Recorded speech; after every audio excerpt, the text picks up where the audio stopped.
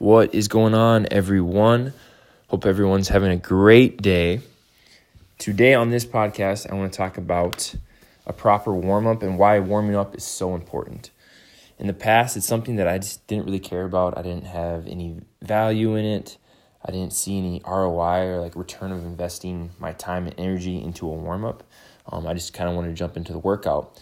But over the last couple years, I realized lots of benefits and, with implementing a proper, effective warm-up, I've gotten a lot better during my workouts as well.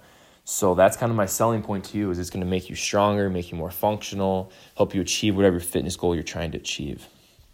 So it is so incredibly important in achieving your fitness goal, but also creating a lifelong habit or the lifelong benefits of fitness. It's going to help you kind of remain, injury-free. It's going to help you stay more functional, for the next 20, 30, 40, 50 years.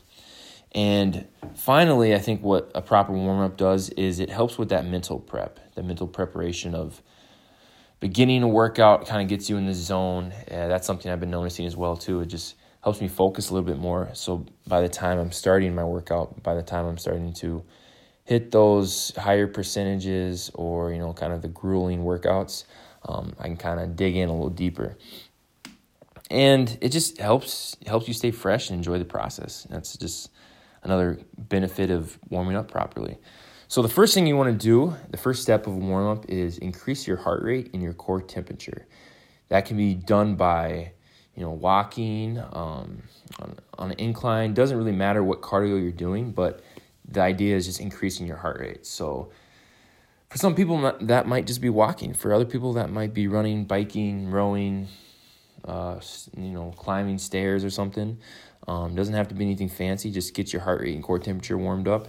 And then you want to start, step 2, is you want to start with simple movements, okay? So kind of low range of motion. What I mean by that is you're not doing complex movements, just very simple, very kind of intact movements. So an example might be jumping jacks or walking lunges or maybe some goblet squats, just body weight squats.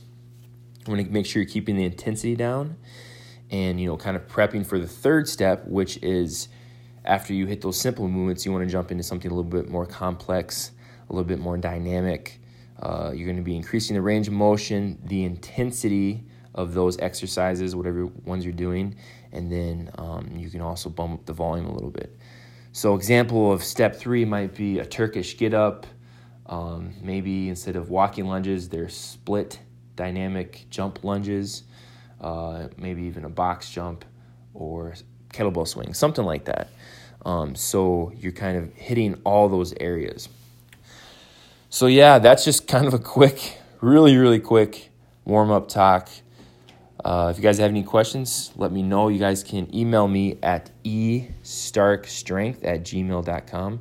Feel free to follow me at the social media platforms, which are Instagram at estarkstrength, Facebook at UDaFit, and Twitter at UDaFit.